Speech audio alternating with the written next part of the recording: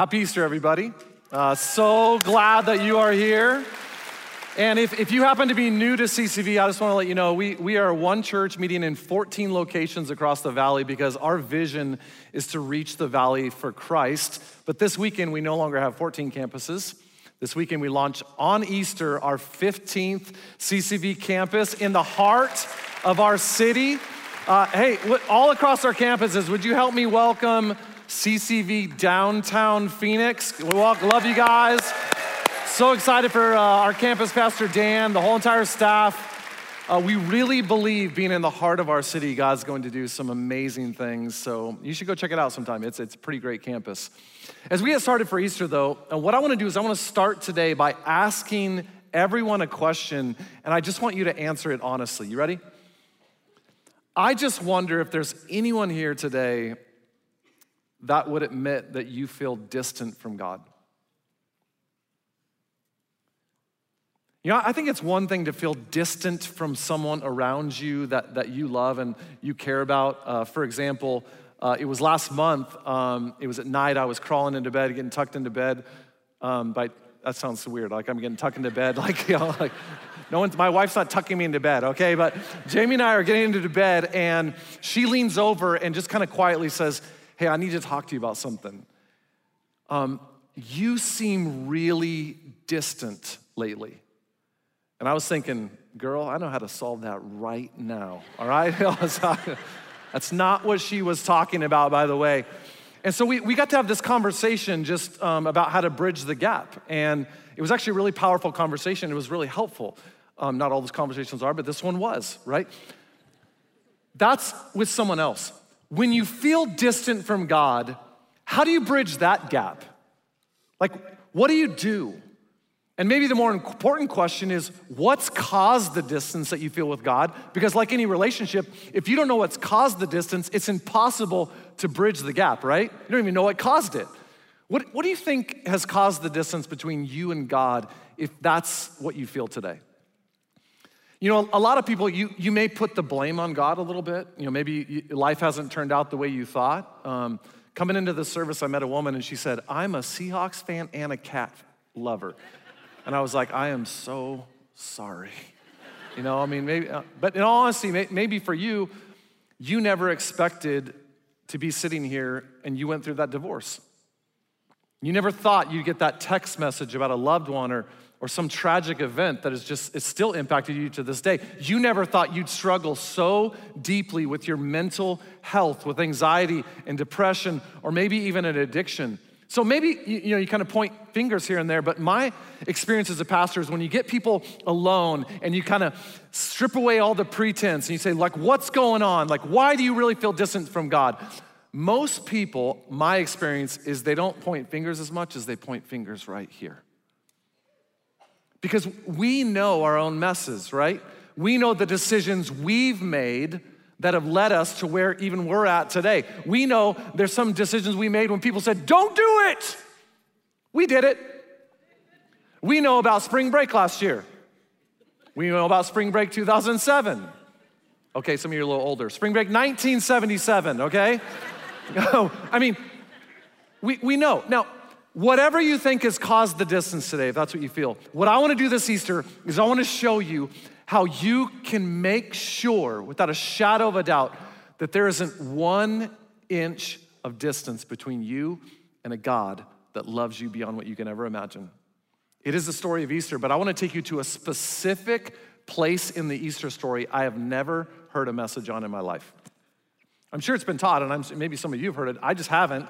And what I wanna teach you about this Easter is what happened the moment, the nanosecond, Jesus took his last breath on the cross. It's the very first thing God did when he breathed his last breath. Do you know what it is? Whether you do or don't, the big idea this Easter is this. The first thing God does after Jesus' last breath is the one thing we need to be reconnected to God. Now, I'm gonna tell you that thing that happened right when Jesus breathed his last breath, but before I do, hang with me for a moment because I wanna take a couple minutes explaining why it matters so much. John 3:16 is the most famous verse in all of Scripture. You could probably quote it even if you're not a church person at all. It's that God so loved you that he sent his son Jesus to die for you, to save you. And when Jesus, that first Easter, is hanging on the cross, we're gonna turn to Mark chapter 15 today. I want to show you. I'm going to start here in verse 34. It says this: Jesus is on the cross, and at 3 p.m, Jesus cried out in a loud voice, my God, why have you," say the bold out loud, "why have you forsaken me?" Do you know what the word forsaken means? It means for someone to leave, for there to be a desert, for there to be a distance. Forsaken. And if you today are here today and you feel a distance between you and God, did you know that Jesus knows exactly how you feel? He was there in this very moment. You'd say, why was Jesus completely distanced and separated from God? Because what happened in this moment on the cross is at this very moment in history, Jesus took all the sins, past, present, and future, of all mankind and put those sins on himself. Now, what is sin? Sin is simply to miss the mark, to do what you shouldn't do, or to do at least what you know God says you shouldn't do, and all of us have sinned. And in this moment, Jesus takes every sin in humanity and puts it on himself. And in that moment, he's separated from God, which tells us what? There's only one thing that separates us from God when we feel the distance from God, and that is our own sin. And I love the way 1 Peter puts it. 1 Peter 2:24 says, he, Jesus, personally carried our sins in his body on the cross. And so he was separated when he took our sins, and it's our sin that separates us from a holy and righteous God. You have to understand, see, people don't think about it this way. God is perfect. We are not. And only perfect people go to heaven, and we are not, which means we have been separated from God, and God needs to provide a way for us to be reconnected or forgiven. Isaiah 59:2 puts it this way: it's your sins that have cut you off from God, separated you from God. And I don't know about you, but that's a convicting verse for me, because anyone else here know how deep of a sinner you are? I do. Some of you are like, the pastor's saying he's a deep sinner? You better believe I am.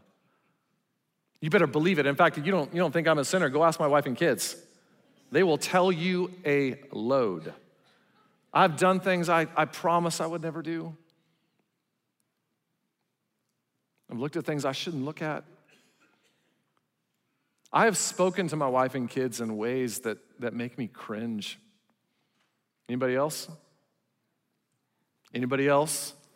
Come on. Some of you on the way to church today blew up on your family in the car, right? It was all this tension for Easter, and you were like, shut up.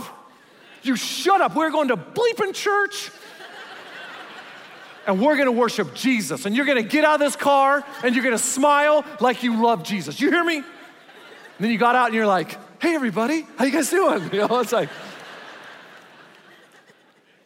that same Jesus you came to worship is the same Jesus that hung on a cross and took all of your sin upon himself. And watch this. This is going to be our verse. Mark chapter 15, verse 37, with a loud cry, Jesus breathed his last breath. He died with all of your sin on him. And here it is, verse 38. What happened the very next moment? The curtain in the temple was torn in two from top to bottom. The very first thing that happened the moment Jesus breathed his last breath on the cross is there was a curtain in the temple that was torn in two. And if you miss the significance of this curtain that was torn, you will miss the message of Easter. I want to explain it to you today. This curtain is a curtain that was inside the temple in Jesus' day. It was not far from where he was crucified, and it's where everyone went to worship. And when you look at a cross-section of the temple, there's a little small room in the temple called the Holy of Holies. It's this room right here. And no one could enter the Holy of Holies. It's where God's presence existed.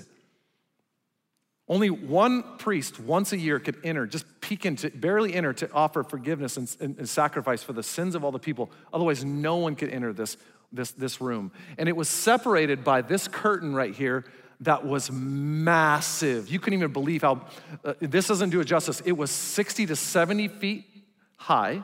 Think about that. You got 10-foot ceilings, imagine 70-foot ceilings. It was 30 feet wide, and the Jewish writings tell us it was the width of a human hand. It was about 4 inches thick. You thought you had nice curtains, okay? Imagine a curtain that was impenetrable. It was massive, it was huge. What does this curtain represent? This curtain represents our sin.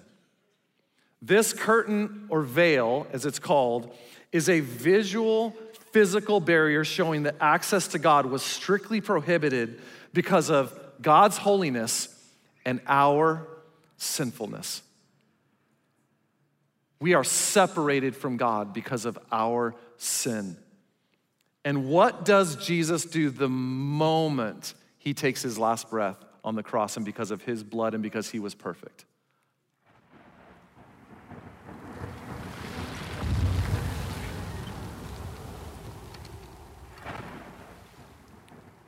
This curtain that for all humanity has separated mankind from God because of sin is ripped in two and will never be put back again. Do you understand the significance of what Jesus did for you on a cross? The first thing God does after Jesus' last breath is the one thing we need to be reconnected to God. The blood of Jesus, the only perfect person who's ever lived, became the sacrifice that removed every barrier that would ever exist between you and a God who loves you if you'd rely on Jesus. He came to take your sin away. He came to take your shame away. He came to take the guilt you feel for the things you know you've done and the things I know I've done that are wrong. And the question today is have you relied on what Jesus did for you on a cross and the power of his resurrection 3 days later? Because you do not have to spend one more minute or hour separated from God, feeling distant from God, if you rely on Jesus. And the question is, if you feel, or the statement would be this, if you feel distance from God at all right now, one of two things has happened. One, you have never truly given your life to Jesus and been baptized and relied on the forgiveness he can give you. Two is, you may have done that at some point, but you've walked away. You've forgotten what he did for you, and you're living life for yourself in sin. And what I want to do today is I want to help you understand where you're at today, especially those of you that have maybe never made a decision to follow Jesus and accept the forgiveness he wants to give you, the veil being torn. You'd say, how would I know if I've gone all in with Jesus, like I've driven a stake in the ground, that I am forgiven? I'm glad you asked, because I want to explain it in very simple language. I like to make it simple. If you take all of Scripture, I like to explain it in A, B, C terminology. It's as simple as A, B, and C. You have to admit you have a problem. You have to believe Jesus is the answer, and you have to commit by repenting and being baptized. I want to walk you through each of these really quick because this is very important for someone here today. One is you have to admit you have a problem. You know, so many people don't admit they have a problem, as simple as this is. See, a lot of people don't admit that sin has separated them from God because here's what they think. I'm not separated from God. I'm a good person. I mean, compared to everyone else around me, I'm doing just fine. And good people go to heaven, and I'm a good person, so I'm good. This is such a worldview of so many people that is not found anywhere in Scripture. God doesn't think this, by the way. By the way, if you've ever thought this before, that good people go to heaven, think about this. Why would God have to send his only son to die for you if good people go to heaven? Do you understand that makes a mockery of the cross? And good people don't go to heaven. Forgiven people do. Because no one is good. Romans 3:23. For everyone has sinned, we all fall short of God's glorious standard. When it says all, you know what the Greek word for all is? That would be all. All of us. All of us have sinned. We've fallen short, which means what? The ground is level at the foot of the cross. We all come as sinners in need of a Savior. which means this: the nails didn't keep Jesus on the cross. Did you know that? He could have got off that cross at any moment. What kept Jesus on the cross? Our sin. And I praise God that he stayed there to give his life as a ransom for mine, if I'd rely on Jesus. And when you understand the holiness of God and how imperfect we are, you realize you need Jesus more than you could ever imagine. So A, you have to admit you have a problem. That's a big deal. And then B, you have to believe that Jesus is the answer, the only answer. He's the only answer. That's it. Now, listen to this. Acts 4:12 says this: salvation, being reconnected to God, having peace with God, is found in no one else. There is no other name under heaven given to mankind by which we may be saved. That's it. God sent Jesus as plan A to reconcile you to him, and there's no plan B. And the problem nowadays is a lot of people think, well, I believe in Jesus, so I'm good, right? I mean, I believe in him, and I know he came, and he did a great thing on the cross, and praise God for that. And man, he sounds like a pretty cool guy. I want to read you one of the most convicting verses in all of Scripture to me. James, Jesus' brother, who did not believe in Jesus when he was on this earth, by the way. Would you believe your brother if he told you he was the Savior of the world? No. But when your brother dies and rises again on the third day, you would. Only one person's done that. And Jesus raises again. James obviously becomes a follower. He writes the book of James, James 2:19. He says, do I hear you professing to believe in the one and only God, but then observe you complacently sitting back as if you've done something wonderful? Just believing?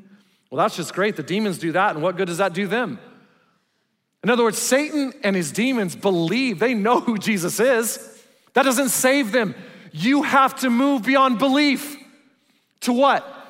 Committing.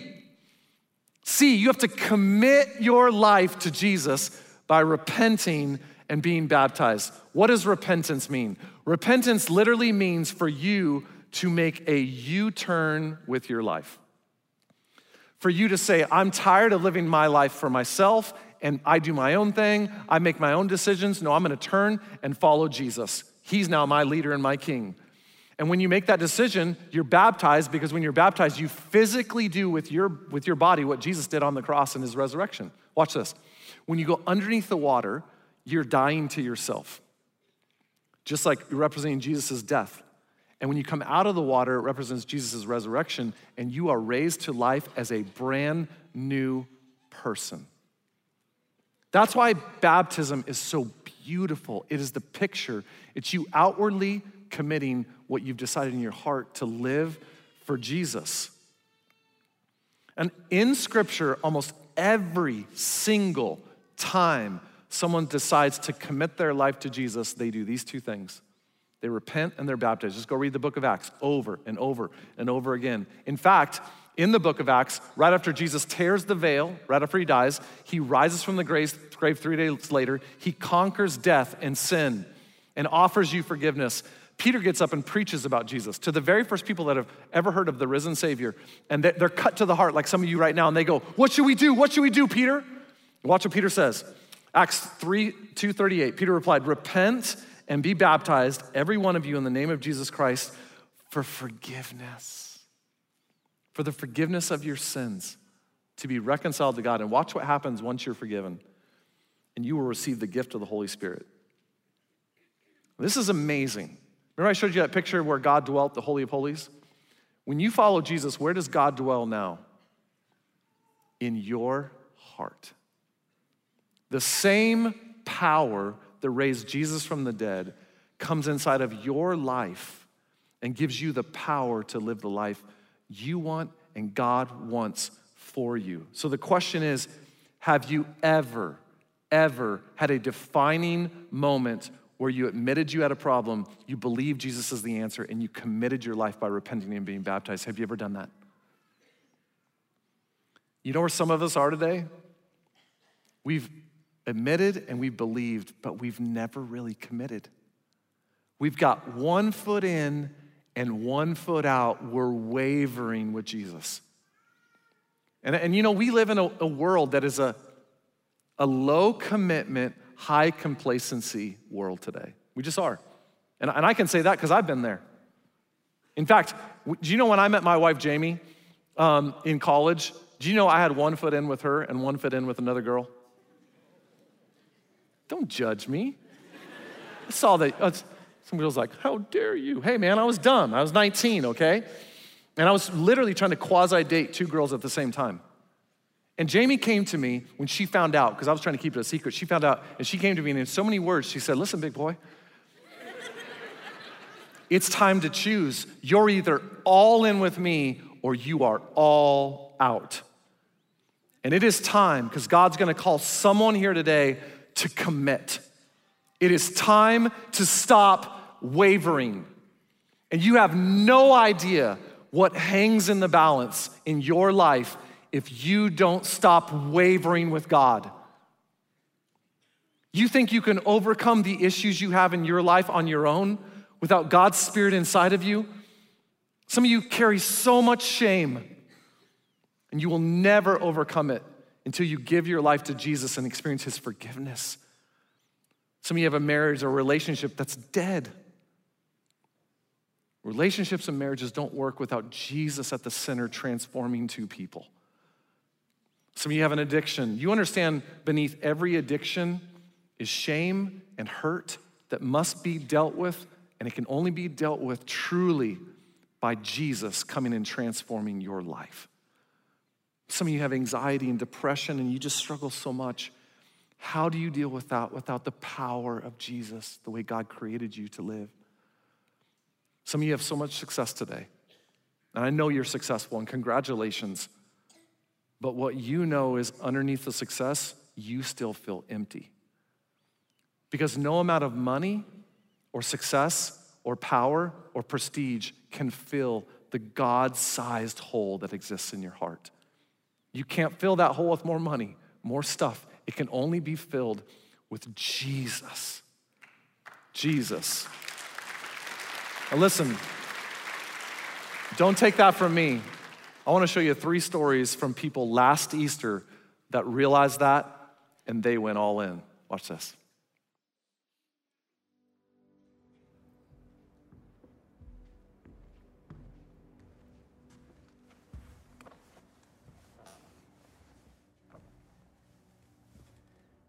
So I identified with my success, and I liked the way that people viewed me, because they would kind of put me on a pedestal sometimes, like, hey, you've done really well, you're successful, you have all the stuff. But I went through some rough times in my life that cost me a marriage, it cost me my relationships with my kids. I focused on all the material things in life. It was all about, my mentality was, the more I can give to my kids and my family, the more that they're gonna be happy, and the more I'll be happy, and the more they're gonna love me as a dad. But worldly things don't fill your heart the way that spiritual things do. I felt so alone for the longest time. It took me a while to realize I was depressed. I didn't know who I was. I was just so lost. I felt like that was gonna be my life. Like, all right, this is what life is about. I had tried seeing therapists and taking, medication for my depression, which, that stuff is all good, but I still was not, I felt empty, basically. I still felt like something was missing. My father left me when I was about 4 and had a stepfather come in the picture for a number of years. I started getting into drugs and alcohol, when I was 12. Started hanging around kids I shouldn't be hanging around, just not living in God's will at all. Trying to go to church here and there, but it slowly started to kind of be like a thing where I didn't really want to go to church anymore, because when you're living in that kind of dark realm of life, you're kind of trying to have the best of both worlds, but it doesn't really work like that, because it's either you're 1 foot in over here, 1 foot out, you know what I mean? I was in and out of multiple different sober livings, different detoxes throughout the valley, in and out of homelessness, and, still trying to think that I can do this and have another way of trying to manipulate and trying to take control of my own life, right? I finally got to a point where it sucked. It was horrible. I didn't like who I was. And I felt like a failure. And I had a lot of guilt because of that. I just kind of figured, if this is it, it's not that great. So we decided we were going to look at 3 or 4 different churches. Well, we went to CCV and we just never went anywhere else. We, after attending for a few years, we decided, my wife and I, that we'd get baptized. And so that really was what we did. And so it was a month or 2 before Easter, and we decided, let's get baptized on Easter. And I look back on it now, and it was the biggest and the best blessing I could have ever had in my life. It allowed me to really reboot, to start over, to do things His way and not my way. And it gave me that peace in my life. And so that's really what I was lacking.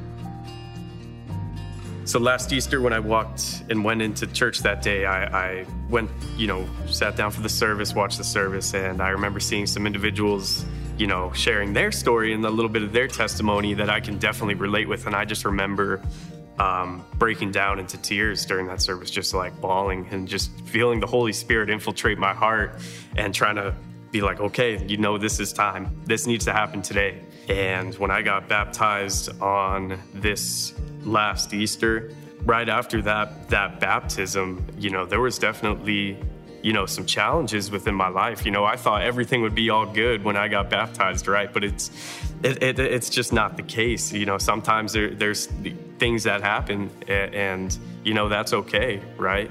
As long as I know that Christ is with me, I can do all things through Christ that strengthen me. So I truly believe that I will be okay if I keep God at the center of my life today. And then finally, I just like, I need to surrender it all. I've tried everything, basically. I need to just give it all to Him. Like, what am I going to lose? And, that's when I realized, hey, in order for me to fully surrender, I need to get baptized. I want to say it was probably, I think, like a week before Easter, I decided, okay, I want to do it on this day because, it represents when He was resurrected.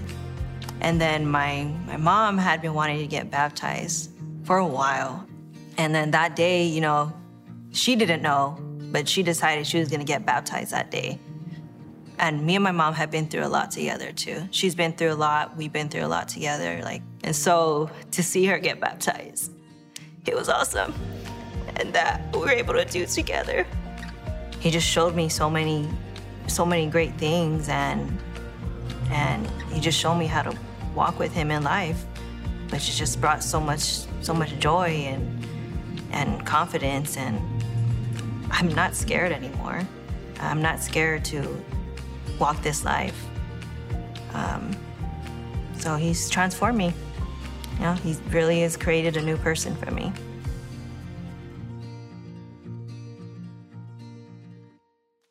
We thank God for that new life. I love what she said at the end. He's transformed me. That's what Jesus does. Do you need that? Some of you say, well, I do, but I messed up too bad. Actually, I've sinned too big. I'm too far gone. Look at me. Don't you dare think that. Jesus didn't go to the cross for small sins. He went to the cross for all sins. And there's no sin too big that the cross of Jesus can't forgive you. I mean, the Apostle Paul, think about this. The Apostle Paul, he murdered Christians. Have you been murdering Christians? Okay, God changed his life, transformed him, and used him for a great purpose. And that's what God can do with your life. You just gotta say yes. You just gotta say yes. So let me tell you the greatest lie people believe. They think this: I wanna commit, but I gotta clean up my life first. That is the greatest lie Satan will ever tell you. You wanna know why? Because you can't clean your life up on your own. You're basically telling God, hey God, I'll be worthy, I'll earn it, and then I'll come back and you'll accept me. Wrong. Let's go back to our verse for today. When Jesus split the curtain in two, God, because of Jesus, split the curtain in two, what does it say? Let's read it again. The curtain of the temple was torn in two from where? Say it out loud. Top to bottom. Who tore the curtain? God. This is a 70-foot tall curtain. No human could possibly tear a curtain 4 inches thick from top to bottom. Only God can do that. And God is the one who does the work of salvation, not you. So you don't wait. You don't wait to clean your life up. You bring your messes to God and say, God, can you deal with this? And God says, that's my specialty. My specialty is bringing dead things back to life. That's what he does. So don't you hold off. In fact, I love what Ephesians says. It says this, for it's by grace that you've been saved through faith. This is not from yourselves. You don't earn it. You don't wait. It's a gift from God, not by works, so that no one can boast. Someone might say this, well, I want to do that, but I mean, I've kind of always believed, and I've kind of always been a Christian, and I got baptized when I was an infant. Do I really need to be baptized as an adult? I know this is a sensitive topic for some of you, but because you think maybe you'd be saying what your parents did was wrong. Quite the contrary, they help point you to Jesus, but do you understand? You need to make the decision for yourself. All throughout Scripture, we see Jesus as our example, even this. He was baptized as an adult. There's no example of an infant being baptized. It doesn't mean what your parents did was wrong. It just means that you have to make the decision for yourself. It'll rely on that decision you're making. You'd say, can I get baptized twice? I was. Did you know that? I was baptized as a young child. I had no clue what I was doing. And later on, I realized I had no clue. I got baptized when I made it my decision, and God transformed my life. Do you need to choose Jesus? Do you need to admit you have a problem, believe Jesus is the answer, and commit your life by repenting and being baptized? You'd say, I didn't even come prepared to do that today. We came prepared for you. We're always prepared. And in fact, after every service at every baptistry, we have a change of clothes. We have a shirt and shorts in all sizes. We have a towel. We came ready for you because God's been waiting on you. And God's been waiting on some of you for a long time. And it's time. It's time to stop wavering. When you're baptized here at CCV, we give you a shirt that says changed. And the reason why is because when you watch the faces of someone being baptized, you see relief, you see forgiveness, you see unspeakable joy, you see a changed life.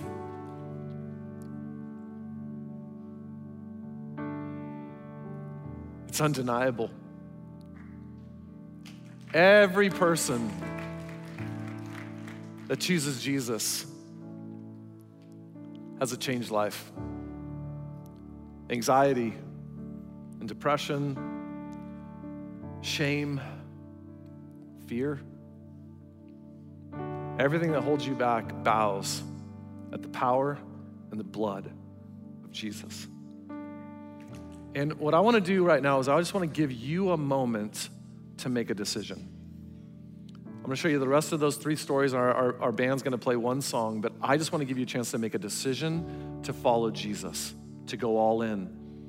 And here's my only ask. As you listen to this song, which talks about Jesus and it has a line in there about the veil being torn, would you make a decision, do I need to follow Jesus today?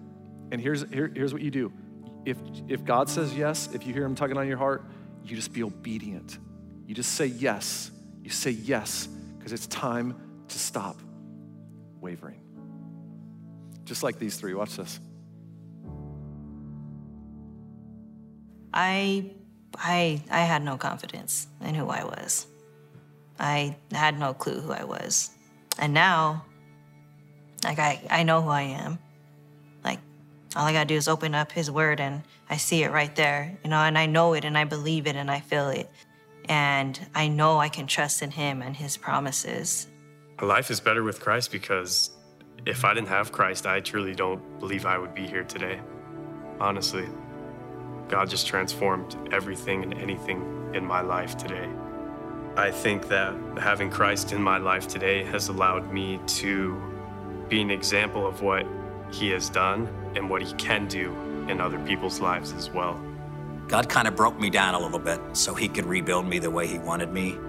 And it allowed me to give up some of that guilt that I had, some of that depression. And it's such a relief and a blessing to be able to give that up to God and to know that he has totally forgiven you. And it's like a fresh slate. You're starting over again. You don't have to carry all those burdens anymore. He saved me.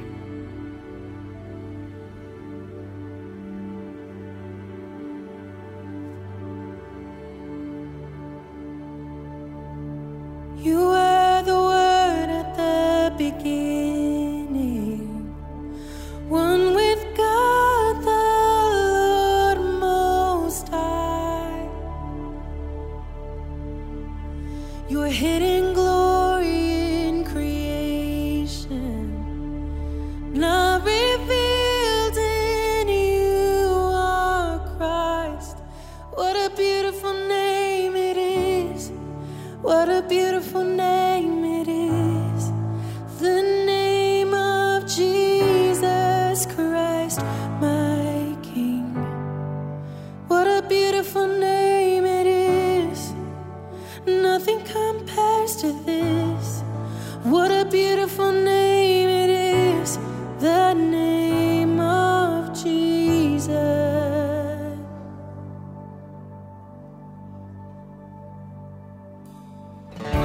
You didn't want heaven without us. So Jesus, you brought heaven down. My sin was great, your love was greater. What could separate us now? What a wonderful name it is. What a wonderful name it is. The name of Jesus Christ, my King. What a wonderful name it is. Nothing compares to this. What a wonderful name it is. The name of Jesus. What a wonderful name it is. The name of Jesus.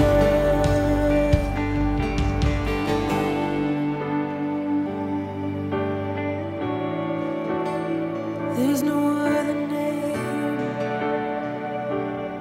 There's no other name by which we're saved. There's no other name. Only. 'Cause death could not hold you. The veil tore before you. You silenced the boast